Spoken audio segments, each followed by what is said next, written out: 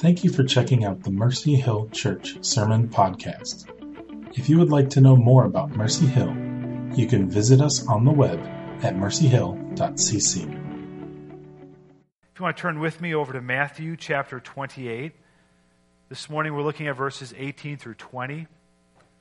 And if you're familiar with the gospel of Jesus Christ, surely you've heard these verses before. It's called the Great Commission. And so we're going to look at this in the context of this is for us as we're looking at the values of Mercy Hill Church. What makes Mercy Hill Church Mercy Hill Church? One of those values is to make disciples. And we're going to dig into that and what that means in a little bit. But let's begin by looking at Matthew chapter 28, verses 18 through 20. And Jesus came and said to them, "All authority in heaven and on earth has been given to me. Go, therefore, and make disciples of all nations, baptizing them in the name of the Father and of the Son and of the Holy Spirit, teaching them to observe all that I have commanded you. And behold, I am with you always to the end of the age." And so as we read in these verses, this command to go and make disciples. Now, one of the things that I wrestle with as I read this is I think in my own life, am I making disciples? I was talking to a relative of mine not so long ago, and we were talking about this idea of going and making disciples, and what exactly does that mean? And his conclusion was this. He said, look, it is up to the pastor, it's up to the person in charge really to make the disciples, and everyone else is to kind of bring people to that one person to go make the disciples. And I said, I can't disagree with you more. I don't understand this verse being said that. This verse is saying so much more than just, okay, there's one guy who's going to do all the work and everyone else kind of come along and just bring it to this guy and he'll do it. That's not what these verses are saying. He's talking to the disciples as disciples. Not just as apostles, not just as church leaders, but as disciples. And so discipleship is this idea that we come alongside people. Let me tell you what it doesn't look like.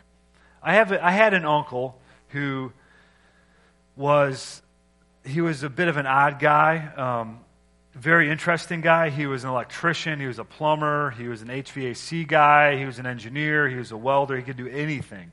The guy, he was an airplane pilot, he owned his own airplane, he did all these things. And so he would come over to my house when we first bought our home, and he would help me do some of the electrical work. And so as we would do the electrical work, I would help him, and eventually it came to the point, so I need to learn how to do this, because if there's ever a point when you're not around, I need to be able to do the electrical work. And so he sits down as we're changing out a socket or something. He starts talking, okay, electricity runs in a circuit, and you have to, and he starts going on and on and on. And I have no clue what he's saying. So I'm sitting there listening, and I'm like, look, I don't have a clue what you just said. And he looks at me, and in all sincerity, he says, look, Johnny, it's just easier if I do the work. Okay?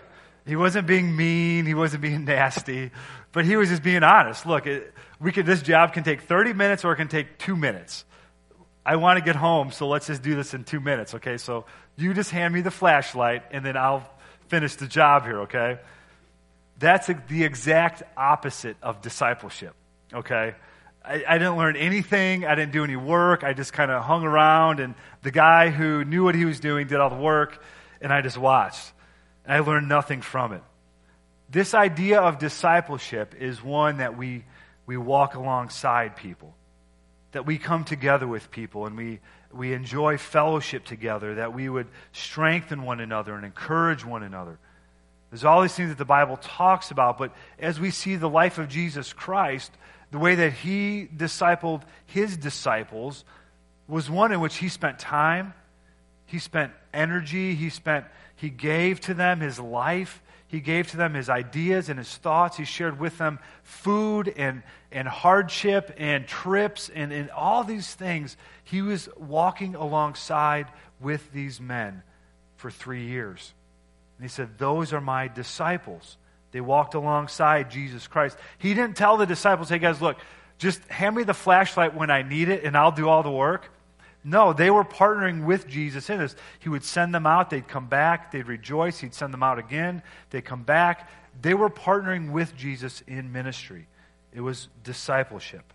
Now, we're going to look at a few aspects of discipleship, but I first want to just look at this aspect, is the call of the gospel. We sang a lot this morning, wonderfully, about the good news of Jesus Christ and all that it means for us. That Jesus Christ has saved and redeemed a people for himself. That he meets us right where we're at, no matter what sins we've committed, no matter the things we've done, the places we've been, the things that we've seen. Jesus Christ meets us right where we are at. And he says, believe in me, trust in me. Ask me for forgiveness. Surrender your lives to me, and I'll give you eternal life.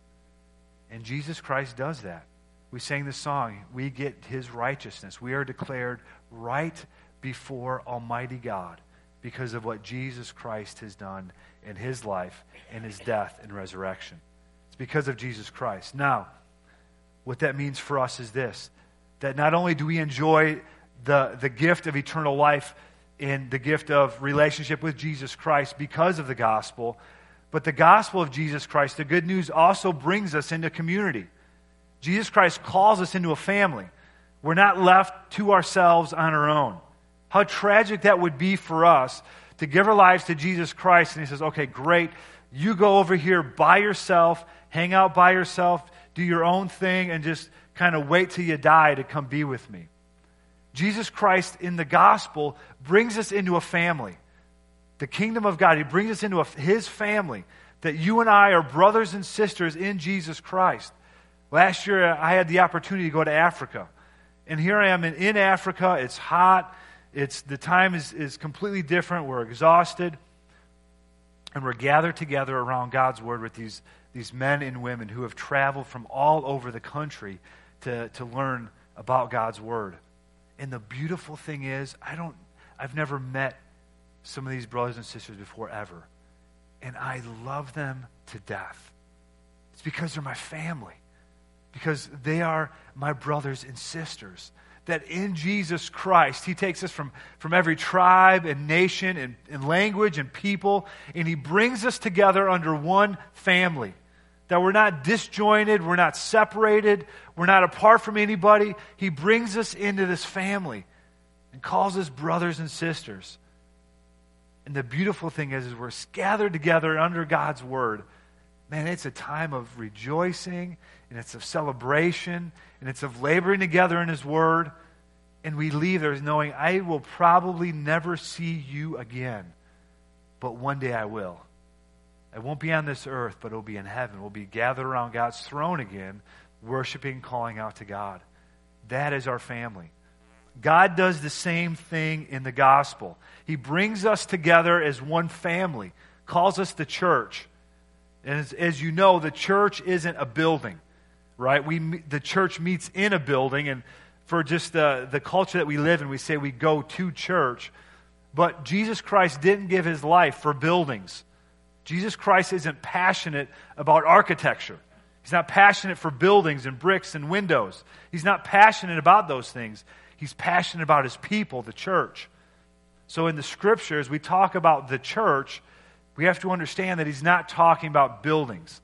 He's talking about a people for himself, people that he's brought together in his family, brothers and sisters together. And so as we talk about this call of the gospel, it's the work of the Holy Spirit that makes all these things possible. As we talk about surrendering our lives, walking in community, living our lives before one another, it is not possible in our own strength. We can try as we may, we can do all the right things, but in the end, without the work of the Holy Spirit that is deposited into us because of the gospel, because of the good news, because Jesus Christ has given us the gift of the Holy Spirit, it makes all these things possible. You may be sitting here today and you've tried to be a good person. You've tried to go to church. You've tried to do all the right things. You try to get your life back on track again, but somehow it just continues to fall short. It's because we need the Holy Spirit inside of us. God doesn't say, look, clean your lives up, then come to me, and then I'll help you. He says, no. You can't clean your lives up. That's God's job to clean our lives up, to help us with that. We come to God where we are. In our failure, in our mess, in our sin, God meets us right where we are at. Deposits the Holy Spirit within us and gives us strength and new life to follow after Him in the gospel of Jesus Christ. And so as we read the passages of Scriptures, we read through the Gospels and in the book of Acts, there's this gospel call that continues to go forth. And so we see in the beginning of the book of Acts, all the believers are gathered together in this upper room, praying together. The Holy Spirit comes upon them like a mighty wind falling upon them. They speak in different tongues. They go out and proclaim the good news of Jesus Christ to thousands of people. People's lives get changed and changed forever. And then from there, the gospel continues to go forth into all the rest of the world. And we are a result of that upper room time in the book of Acts, where the believers went forth and began to preach the good news of Jesus Christ.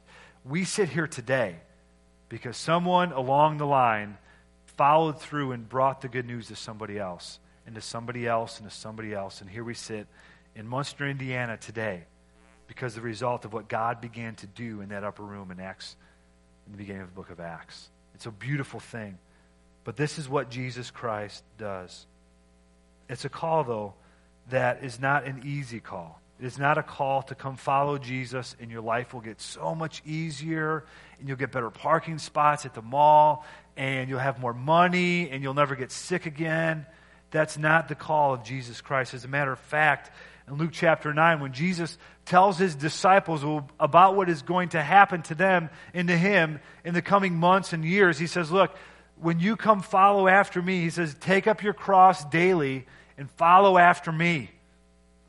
It is a hardship. Take up your cross daily and follow me. Where is Jesus Christ going? He's going to his death. He says, come follow me to my death. So there's the call of the gospel, but the call of discipleship and the call of the gospel comes with a cost. It comes with a cost. 11 and a half years ago, I had the privilege of standing before a church at Living Word Church in Lansing, Illinois, and making covenant vows with Michelle to become my wife. It was a beautiful thing. It was a wonderful thing. But the cost of saying yes to Michelle meant that I had to say no to anyone or anything that would ever compete for my love or affection for her.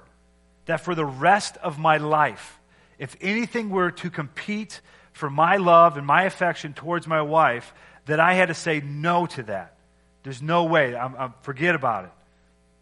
My love for her and my commitment to her meant saying no to everything else, which came with a cost. It means I don't get to do whatever I want to do. I can't see whoever I just feel like seeing. There's a love and a commitment to Michelle that we made to one another that is exclusive. There's nothing else gets in the way of that love and commitment. In the same way, following after Jesus Christ means that anything that would compete for our love and affection for him, that we say no to. It's a relationship that is exclusive. Let me read to you out of Luke chapter 9. This is continuing on. Jesus Christ again is speaking to his disciples in Luke chapter 9, and this is what we read. Verse 57 through 62. As they were going along the road, someone said to him, I will follow you wherever you go. And Jesus said to him, foxes have holes and birds of the air have nests, but the Son of Man has nowhere to lay his head. Look, I know you think it's great seeing Jesus do all these miracles and have all this influence and speak these incredible words of wisdom. And this guy probably saw Jesus doing all these things and said, man, I want to attach myself to this guy. He's going places. He's going to do some amazing things. And I can be within his inner circle, man. Sign me up for that. Jesus says, hey, look, pal, just so you know, I'm homeless and I'm penniless. And if you think this is the way that you need to go to become rich and famous and powerful, you're following the wrong guy. That's not where I'm going. Continuing on, it says, to another he said, Jesus said this, follow me. But this guy said, Lord, let me first go and bury my father. And Jesus said to him, leave the dead to bury their own dead. But as for you, go and proclaim the kingdom of God. And here this guy says to Jesus, Jesus says, hey, come follow me. And he says, look, I've got to go bury my dad. He just died. And in Jewish times at this point, they didn't do all kinds of embalming services and have a wake for the dead a week later. This was the same day that you died. You had to get buried before sunset. And so this just happened. Now, if you're at work and you go to your boss and say, hey, my father just passed away, I need to go attend the funeral. Nobody in their right mind says, you know what, I'm sorry, you're on the schedule. You've got to work today. Everyone understands that this loyalty to your family supersedes your loyalty to work. Everybody understands that. But Jesus Christ in this time is saying, look, even your loyalty to your family pales in comparison to your loyalty to Jesus Christ. That this call, this commitment to follow Jesus Christ as his disciple takes precedence over everything else. Even the most loyal ties of family fall away, not that they disappear, but that Jesus Christ becomes all in all to us. That he becomes the thing in our lives that we follow. Third, we read this. Yet another said, I will follow you, Lord, but first let me say farewell to those at my home. What do you think Jesus is going to say to this guy? Jesus said to him, no one who puts his hand to the plow and looks back is fit for the kingdom of God. Following Jesus Christ demands everything. It comes at a cost. It demands everything. When we come to Jesus Christ in faith and we're knit into his family, he doesn't say, okay, look, you can just give me a little piece of your life. Just give me 30 minutes or an hour and a half on Sunday morning and you'll be good to go. Jesus says, no, when you come to me in faith, believing that I am all in all, we surrender everything to Jesus Christ. There's nothing off limits for Jesus Christ. We talk about this missions trip to India. This trip to India is going to be probably 2 weeks. It's going to be unbelievably expensive. It's going to be really, really, really hot. It's going to be stinky. It's going to be dirty. It's going to be difficult. And some of you in here, God is calling to go on this hot, stinky, dirty trip. And already in your mind, you're beginning to develop an idea of why I can't go. I can't go. I can't get that much time off work. I don't have the money to go. I don't want to use up all my vacation time because we want to take a different vacation that summer. Already there's a bit of an argument in your mind with God saying why you should not go, why it would not make any sense for anyone to go on this trip. God is calling some in this church to go on this trip. God is calling some to go on this trip. I don't know who you are, but God does. Maybe he's calling me to go on this show. I'm still wrestling with this too. I don't like being hot, okay? It's going to be like 100 degrees every day in India. At least 100 degrees. That to me just sounds like torture. So I'm wrestling with, God, I don't know if you're calling me to go on this, but I don't want to go, just so you know. But yet, this call to follow Jesus Christ supersedes what I think I want to do. It supersedes what I think my boss will do. It supersedes the way that I want to spend my money. Look, I don't want to spend a few $1,000s to go to India. It'd be much better for me to go on a trip to Disney World with my family. That would be much, much more enjoyable. It'll probably be just as hot, but at least we'll be at Disney World and everything will be great. We don't have the option of telling God no. When we come to Jesus Christ as his disciples, we surrender everything. Our vacation, our money, our time, our energy, our comforts. That is surrendered to Jesus Christ. And I just wonder if God isn't calling some of us to this missions trip to India, that we've got to wrestle through these things and continue to ask God, God, would you have me to go? Some of us don't even have to ask because we feel like, well, surely he's not asking me to go. I want us to ask. I want us to ask. Or the trips to Bolivia. These trips to Bolivia won't be easy either. There's all different needs in these churches that we want to be able to be a part of. But it means the cost of following Jesus Christ means that no matter what Jesus Christ asks us to go, asks us to do, that we say yes to him. We surrender our lives to him. And you know what? Here's the deal. In light of eternity, in light of even our lifetime, the cost that we think we're having to pay or forego of these other things is nothing. When I look back at saying yes to Michelle on that day, March 1st, 2003, that day that I said yes to her and said no to everything else, the cost was nothing. The cost was nothing. In the same way, for us to say yes to Jesus Christ, we may think, man, it's so much work, and it's so much money, it's so much time. In light of eternity, it's very little. And one day we'll be there and we'll say, God, it was nothing for me to say yes to you.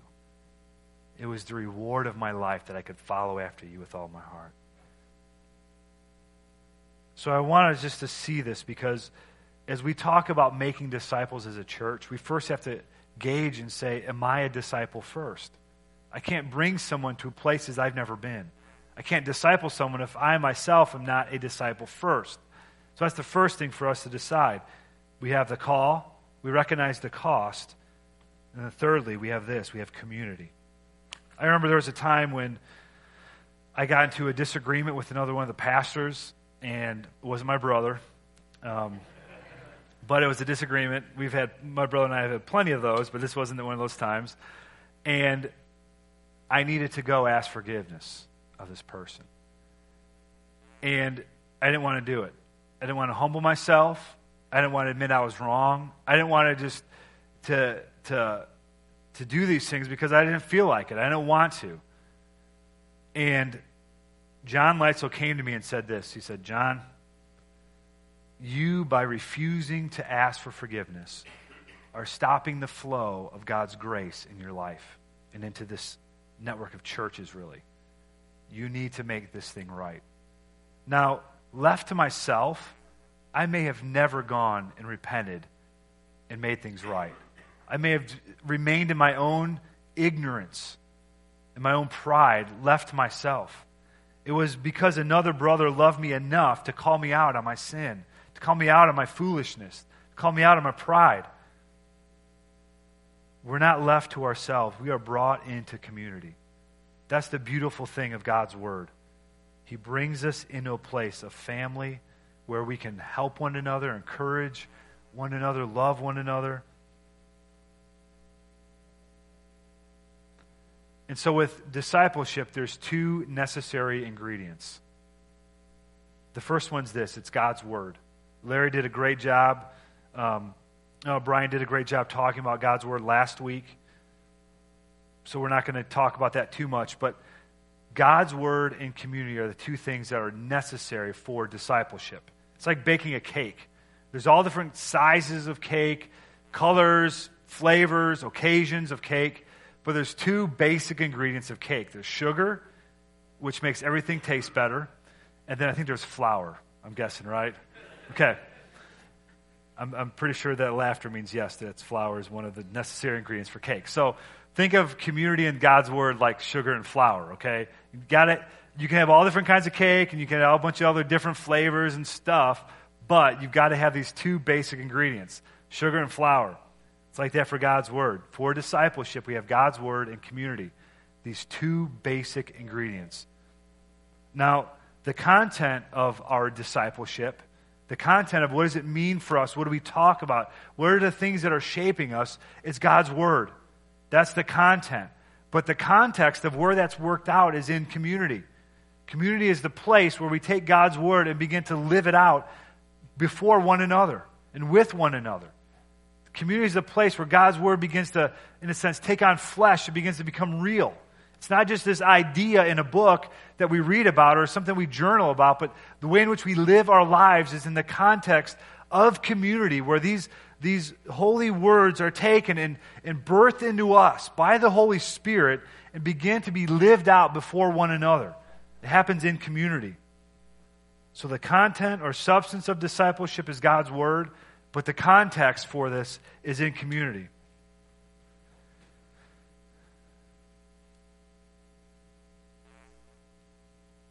In the New Testament alone, there's about 60 one another statements. Be kind to one another, encourage one another, forgive one another, love one another. There's these statements all over the New Testament. These things can only be lived out in community. There's no Lone Ranger Christians. They don't exist. God has not created us to be Lone Rangers. God has created us for community. So, as we begin this story, we're going to all together begin God's Word, Genesis 1, chapter 1. We're going to read through the Scriptures together in these next 9 months or so. If you've never read the Bible from cover to cover, this will be a perfect opportunity for you to get a handle on God's Word and what it says. It's written in chronological way. It's a way in which we all get in God's Word together. But this also provides for us the real meat of our small groups together. And so in small groups, we're going to gather together in groups of 3 or 4 families over a meal every other week, and we're going to begin to talk about God's Word together. And so for some of us who maybe are unfamiliar with the Old Testament and even the New Testament, have never read through some of these stories, this will be a great place for us to begin to learn and unpack God's Word for our lives and see, like Larry said earlier, that the Bible isn't just these disjointed stories. It's one story that God is telling. We're going to see how the whole thing fits together. So going back to community, though, I get sidetracked, but going back to community, this is where the small groups take place. We're together in small groups. We're going to dive into God's Word and see what God's Word has for us. All right, so we've got the call, we've got the cost, we've got community, and lastly this, we've got a commission. I don't know if any of you have ever gone charter boat fishing before. Charter boat fishing is a blast, right? So we went charter boat fishing in June, and when you go charter boat fishing, you don't do really for yourself, you don't do any of the things associated with fishing. You're on a boat, and there's rods and reels, and there's fishing line, and there's bait, and the whole deal is you got all the stuff necessary for fishing, but all you really do is when the fish takes the bait, you grab the pole and you reel the thing in, and then once it gets close to the boat, the captain of the boat takes the net, gets the fish in. They put it in. You could go fishing without ever touching a fish. So it's not really fishing, okay? We call it charter boat fishing. It's more like charter boat watching, all right? So you could go fishing and never touch a fish. You can just be a part. You can be on the boat, but you're not doing much. The fish, the rods and reels aren't yours. The boat's not yours. You're with the captain you've never met before. At the end of the day, the captain gets the cooler full of fish. He guts and cleans the fish for you, hands you a bag of fish, and you walk home thinking, wow, I just did a lot of fishing today. But really, we did nothing. When we talk about discipleship and making disciples, it's not like charter boat fishing. It's not like there's the guy in the boat who knows everything and everyone else is just kind of sitting around oblivious, and we hope to participate in discipleship. God's calling each one of us to participate. Discipleship is an activity in which we don't stand on the sidelines. Discipleship is not charter boat fishing for us. The command in Matthew 28 to go make disciples wasn't just for the apostles or just for the church leaders. It was for everybody. And so often I think, well, I have nothing to bring. I've got nothing. I don't know what I could bring. I know very little about Scripture. I'm not quite sure how to even share it with people. I was thinking about this week and praying about it, and just what came to mind is this passage in John chapter 6, where there's 5,000 people on a hillside, and everyone's starving, and they have no food to feed 5,000 people, but there's this little boy who's got 5 loaves and 2 fish. 5 small loaves of bread and 2 fish. And he comes and he brings it before Jesus. And Jesus multiplies the food and has plenty of food for everyone to enjoy. And there's baskets full of food left over at the end. Miraculously multiplied the bread and the fish. When I think about my own ministry here at Mercy Hill Church, I haven't lived very long. We don't have grown children. We haven't been years and years and years of pastoral counseling and all these things. All that we have to offer is God's Word. When we think about our own life experiences and all these things, what we have to offer to one another is God's Word. Because God takes that Word and He multiplies it. Just like He multiplied the fish and the bread. God can take what little we have and we bring to Him and say, God, here's what I have. I want to share with someone what I've read in the Scripture this week. I want to encourage someone with your Word. Maybe you're reading through the Bible and God puts a verse in your heart for somebody. You bring that to them. God takes that and multiplies that. God can use that to bless and encourage and strengthen His people through the very little that we bring to Him. I want to encourage us today, even if we feel like we've got nothing to bring to the table, we have God's Word. We have God's precious Word that directs our steps. That's why it's so important for us, because it is the very thing that directs and orders our steps. I want to finish by bringing our attention back to the Matthew 28 passage, the Great Commission. Then we'll pass out communion together. It's a command to be obeyed, not a suggestion. And so as we think about this call to make disciples, we're moving in that direction. I feel like I've got a lot to learn. I feel like as a church we've got a lot to learn together, but we're moving in that direction. It would be the joy of my heart to see us be a people of God, a church who's been equipped and trained and able then to come alongside other people and help them in their journey to follow Jesus Christ. That is my heart's desire for us. That's my heart's desire for my own life as well. And I think as we dig into the story together, as we gather together in small groups, which will be starting mid-September, we're gonna kind of divide people up into different small groups throughout the church. As we begin to do that, we're going to begin to move closer to this sharing of life together in community, sharing God's Word together, digging deeper, growing in our faith to know and love Jesus Christ even more. I want to say this. If we hear this and we think, man, I've failed so many times, I have no idea what I'm doing. We know Jesus Christ, the great discipler.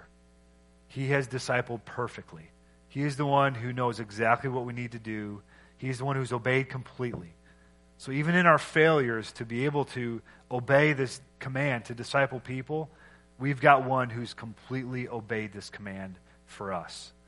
That even in our failure, we can come to Jesus Christ and receive forgiveness and mercy and grace and the strength to continue on in obedience. Let's pray. Lord Jesus, thank you, Lord, that you bring us alongside, that you equip us for the work that you've set out for us, that you don't leave us as spectators in your kingdom, but you've called us forth to walk in obedience to you as your children, part of your family. And so, Jesus, we want to say thank you. And Lord, I pray today that as we as a church move forward in this idea of discipleship and as we grow in our faith and in our love for you and your word, God, I pray that you would just give us grace. Lord, I pray that we would continue to walk in your ways with all of our hearts. In Jesus' name we pray. Amen.